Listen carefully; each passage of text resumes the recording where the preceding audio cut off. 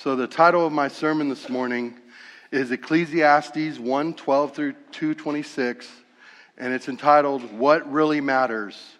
The Futile Search for Meaning in the American Dream.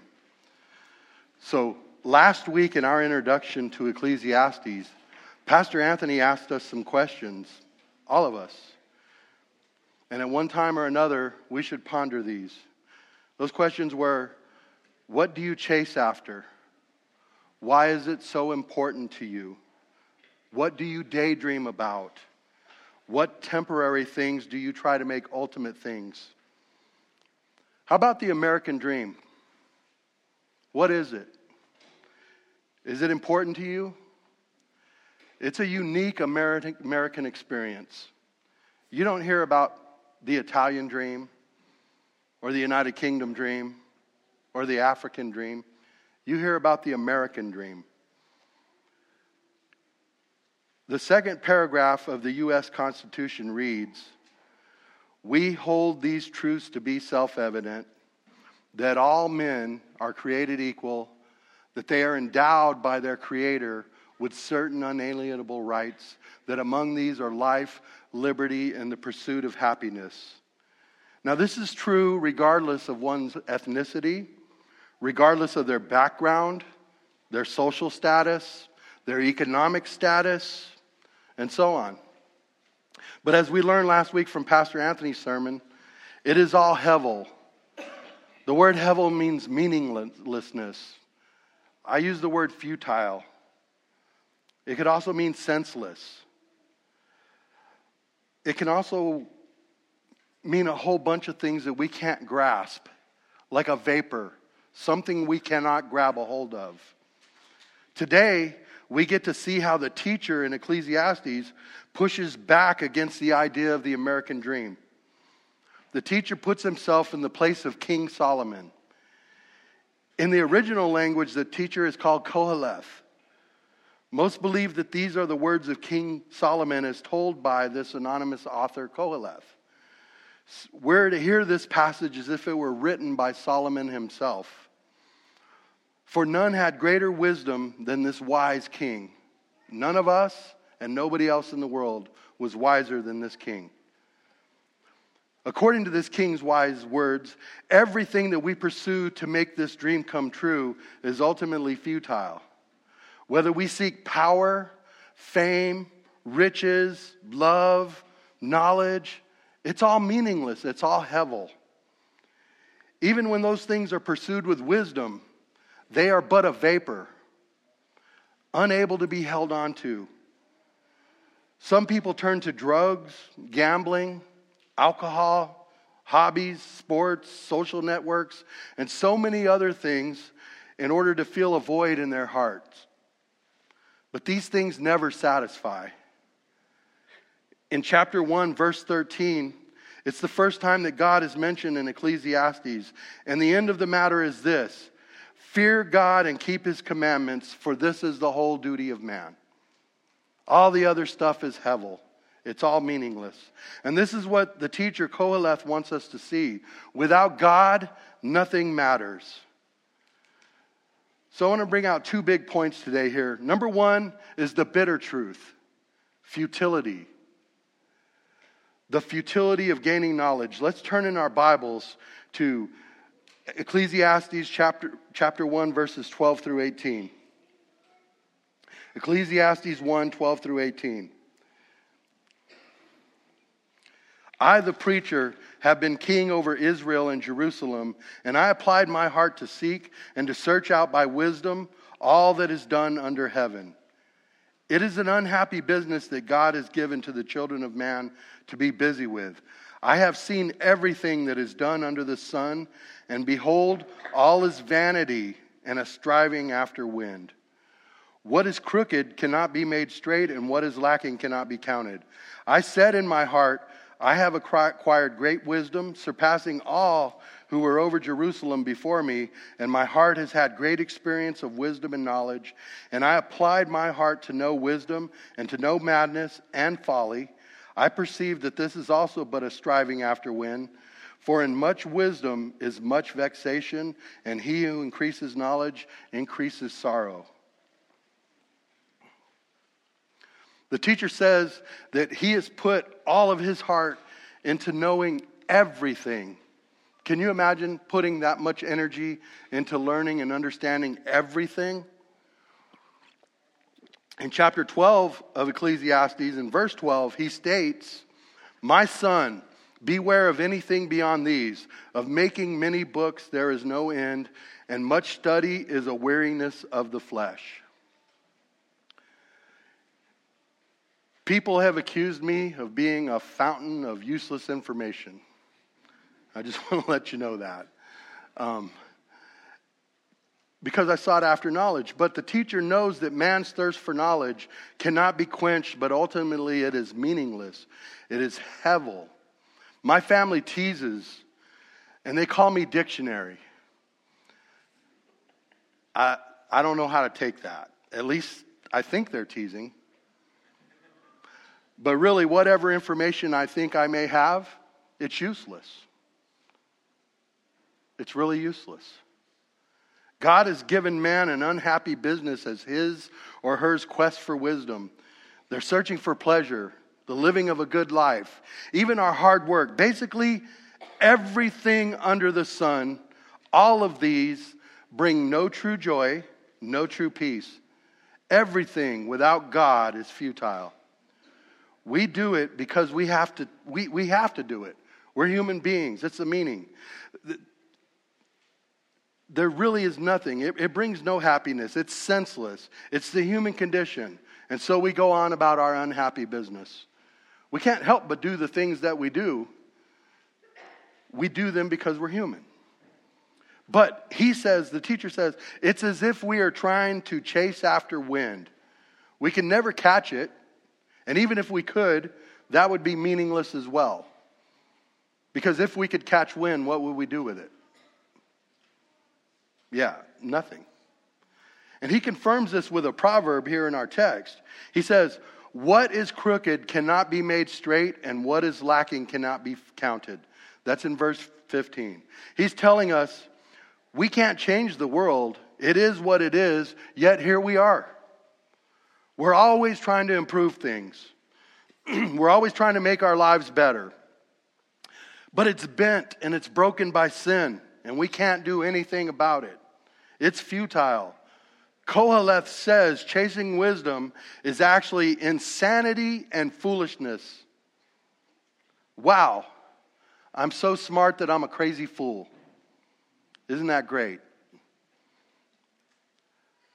Since wisdom proved futile, he chased other things. He chased things like pleasure.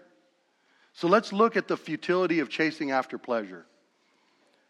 Chapter 2, verses 1 through 11, the futility of chasing after pleasure. "I said in my heart, 'Come now, I will test you with pleasure, enjoy yourself.' But behold, this was also vanity. I said to laughter, 'It is mad,' and of pleasure, 'What use is it?' I searched with my heart how to cheer my body with wine, my heart still guiding me with wisdom, and how to lay hold on folly till I might see what was good for the children of man to do under heaven during the few days of their life. I made great works. I built houses and planted vineyards for myself. I made myself gardens and parks and planted them in all kinds of fruit trees. I made myself pools from which to water the forest of growing trees. I bought male and female slaves and had slaves who were born in my house. I also had great possessions of herds and flocks, more than any who had been before me in Jerusalem. I also gathered for myself silver and gold and the treasure of kings and provinces. I got singers, both men and women, and many concubines, the delight of the sons of man.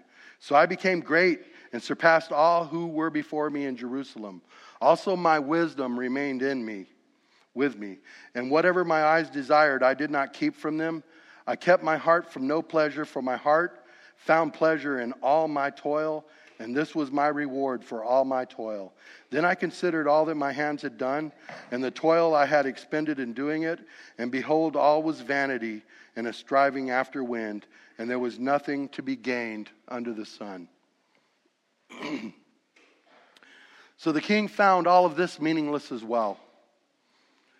Think about it. Even laughter, comedy, it brought no pleasure, no real pleasure.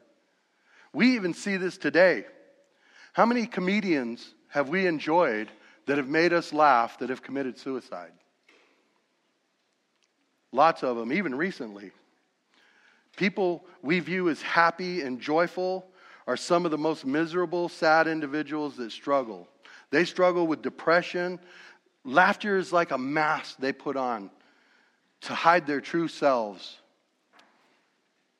The king says he couldn't even enjoy a glass of wine, even though he wisely partook of it. It was futile. He wasn't drinking just to get drunk, fall down. It says he wisely partook of it. Really, everything that man could think would bring joy, it doesn't. The king says our works, our gardens, our building projects, our swimming pools, our servants, our employees, our animals, our bling, our money, our art, our sex. The king said he got pleasure from all of this, but then again, he realized anything and everything that we can try and seek pleasure from is chasing after wind. It's all futile. Even living one's life in a wise manner was meaningless. There was nothing that he could do. So let's move on. Let's look at the futility of wise living, hard work, and toil. If you turn in your Bibles to chapter 2, verses 12 through 23, we'll read on. Ecclesiastes 2, 12 through 23.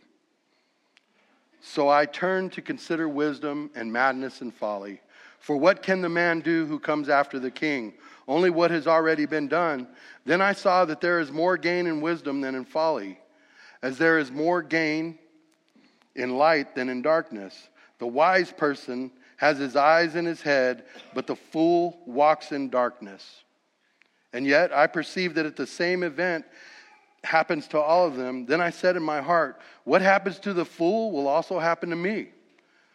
Why then have I been so very wise? And I said in my heart that this is also vanity. For of the wise as of the fool there is no enduring remembrance, seeing that in the days to come all will have been long forgotten. How the wise dies just like the fool, so I hated life, because what is done under the sun was grievous to me, for all is vanity and a striving after wind.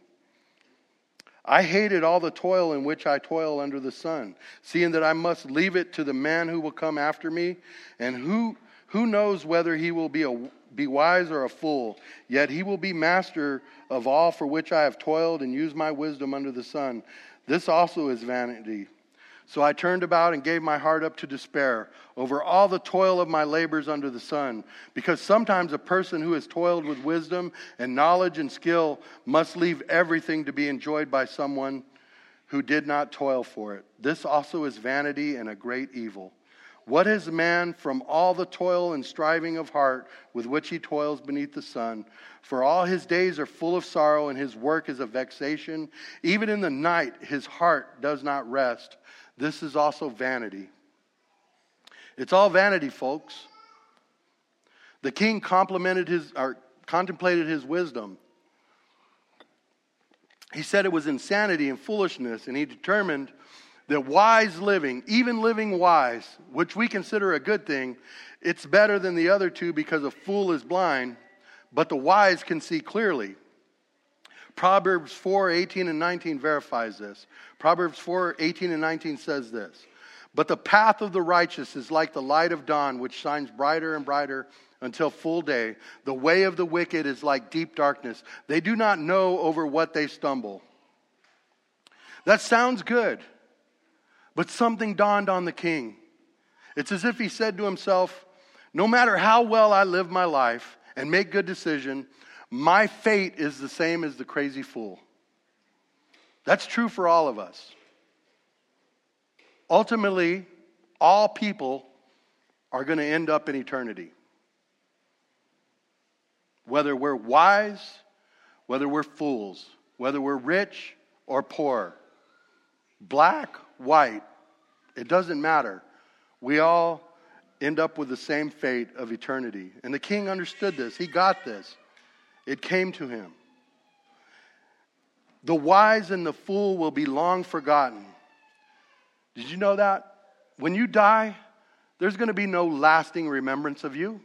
You're going to be long forgotten. It happens all the time. Somebody will soon take their place.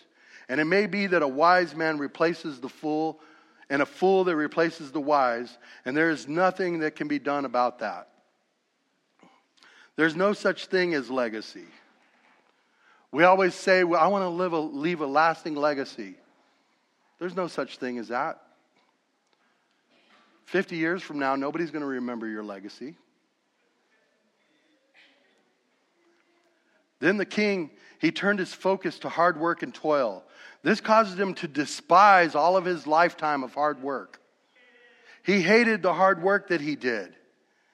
He couldn't stand it because of pride. And as Americans, we take great pride in hard work. When we're little children, our parents tell us to grow up and get a job and work hard. So we understand that. We get that. But this wise king, he knew more than we will ever know. He found no wisdom and no pleasure in his hard work.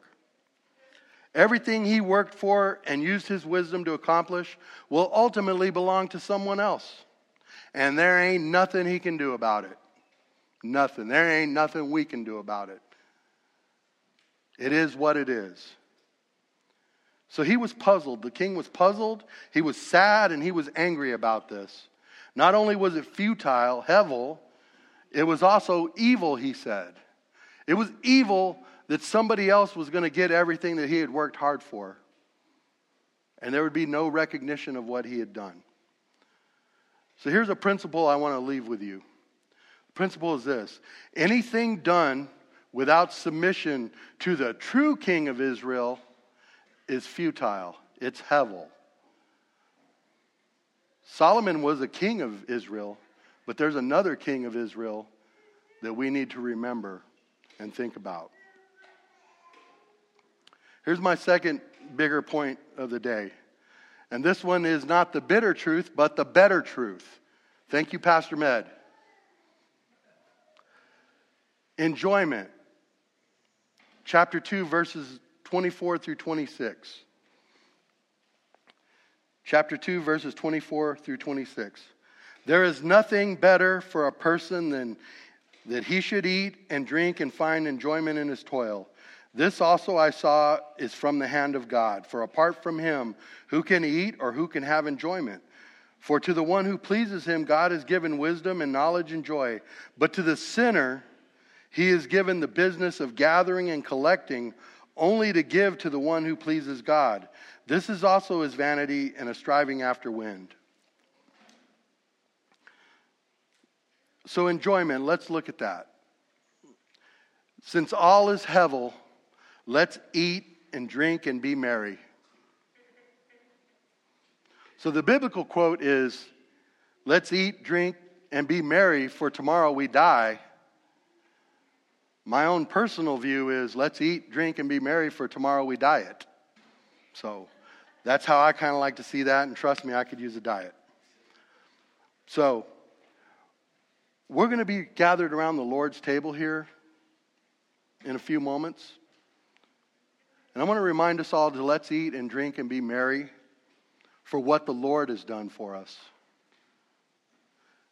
The sinner drinks to forget. He gets knocked down drunk so that he can forget all of his problems. The righteous, on the other hand, they drink to remember, to enjoy God in all of life's little things, to take enjoyment of God in all of life's little things. Think about the little things that we take for granted. The blessings, the babies. I heard some babies in here. There's some babies over there playing. That's a blessing. A great conversation. How many of you enjoy a great conversation? Not just the, hey, how you doing? But I mean an actual deep, great conversation. There's nothing more enjoyable than that. A good friend. We all like to have friends. A good friend, there's nothing like a good friend. A smile. You ever walk into a room and somebody just has like $1 billion smile and it just kind of changes your whole perspective? We enjoy that. We enjoy the sun, the S-U-N sun. We enjoy the sun, the S-O-N sun. We enjoy the moon, the stars, the sky, the universe. As Christians, we enjoy Scripture, prayer, obedience, freedom from sin, a life well lived, finishing well. Women, enjoy your husbands. Men, enjoy your wife. Both of you, enjoy kiddos. If you're single, enjoy the wait. We enjoy a kiss or a hug, a warm embrace, and so many other things I can't possibly name here. But you get the point. But here's the question. Why should we do this since all is futile? Why? I have an answer. Enjoyment. God has allowed this. Verse 26 helps explain this. For the one who pleases him, God has given wisdom and knowledge and joy. But check this out. To the sinner, he has given the business of gathering and collecting, only to give to the one who pleases God. God has allowed this. God has given us permission to enjoy. But let's look at verse 26. Verse 26. The second half of it, he says, this also is vanity and a striving after wind. Even though God has allowed this and given us this to enjoy, the teacher says even this is vanity and a striving after wind. Why do you think that is? This next verse is going to be quoted a lot in these sermons, I can guarantee you. So let's go all the way to the last chapter of Ecclesiastes, chapter 12. And we're going to find out that the fear of God is the only thing that really matters. Ecclesiastes 12, verses 13 and 14. The end of the matter, all has been heard. Fear God and keep his commandments, for this is the whole duty of man. For God will bring every deed into judgment with every secret thing, whether good or evil. All has been heard. Fear God and keep his commandments, for this is the whole duty of man. That's all that matters. That's not hevel, by the way. That's not meaningless. That's not futile. That's not senseless. That's the way that God has designed us to live our lives. Fearing God and keeping his commandments. And that's what we're charged to do. So here's the second principle I want to share with you here. Let's find joy in God in the little things. All those little things that I mentioned and more. All the little things. If you've ever been in jail, you have to wear shoes in the shower. You don't get to turn door handles. People are always using keys letting you in and out of places that you have to go. Let's find joy in God in the little things. When we wake up in the morning, we take for granted that the mixture of hydrogen and oxygen and all that is just perfect, and when we take a breath, it's there. When we walk outside, the sun is perfectly on axis, and so is the moon. Let's take joy in the little things. Stop and smell the roses, so to speak. So listen, I know it's a short sermon, but it didn't need to be real long. I'm pretty sure you got the point here. We live in America. We're taught to chase the American dream, all of us. If we're a hard-working mother, a father, a single adult, a college student, if we're retired, if we're disabled, we're told that the meaning of life is out there if we want it bad enough. We can grasp it, we can hold it, we can touch it if we want it bad enough. Yet Koheleth, the teacher here, even after pleasing God by asking for great wisdom, concluded that everything under the sun is vapor. It's a mist. It's a fading flower. It's here today and gone tomorrow. It's replaced by something else and long forgotten. So what is God saying to us through this author? And also this great wise king of Israel here. What's God saying to us? What about the true king of Israel? The King of Kings and the Lord of Lords. What about him? What's God telling us about him? Next week, we're going to be seeing that there's a time and a place for all things, and that God has put eternity in man's heart. The question is, what does eternity look like for you? What's your eternal address? With Christ or without Christ? In Philippians chapter 1, verses 21 and 22, the Apostle Paul says this: "For me, to live is Christ and to die is gain." Let me say that again. For me, to live is Christ and to die is gain. If I am to live in the flesh, that means fruitful labor for me. Yet which shall I choose, I cannot tell. I am hard pressed between the two. My desire is to depart and be with Christ, for that is far better. The Apostle Paul understood Hevel, the meaningless of it all. He understood it. He knew to live is Christ and to die is gain. To the world, those are crazy words. Those are words of an insane person. To us, those are words that give life. Those are the words of one of the heroes of our faith. So I want to share 4 things with you. The gospel. And this is seeing the gospel through the lens of being a Christian. But we have to remember, in Solomon's time, they knew that God had promised a Redeemer.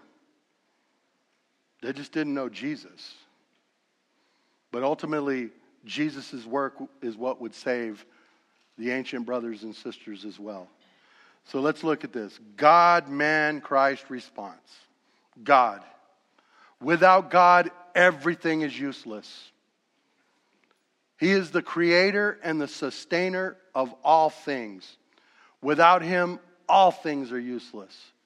He holds all things together. Man, because of Adam's fall, man toils under the sun. He sweats. He works hard. And even the great pleasures in life are meaningless. The author said it's the unhappy business of God to give man things to do. And what about Christ, the true preacher, the true King of Israel, the true teacher? He's the object of a true understanding of wisdom and peace. Sure, we can get wisdom from reading books, but as Christians, we're going to get much more wisdom from reading this book. This book. This book doesn't teach me how to build a shed. It doesn't give me instructions on how to build a building. But it tells me how to plan for it and how to live my life so that I can accomplish that if that's the duty that God has given me to do. So how should we respond? What is our response? Solomon said, "For to the one who pleases him, God has given wisdom and knowledge and joy. But to the sinner, he has given the business of gathering and collecting, only to give to the one who pleases God." So the righteous enjoy all of God's benefits. The sinners ultimately give them to the people of God, the one who pleases God. So all their busyness, all their gathering, and all of their collecting, it's toil. It's under the sun. It's Hevel. It's uselessness.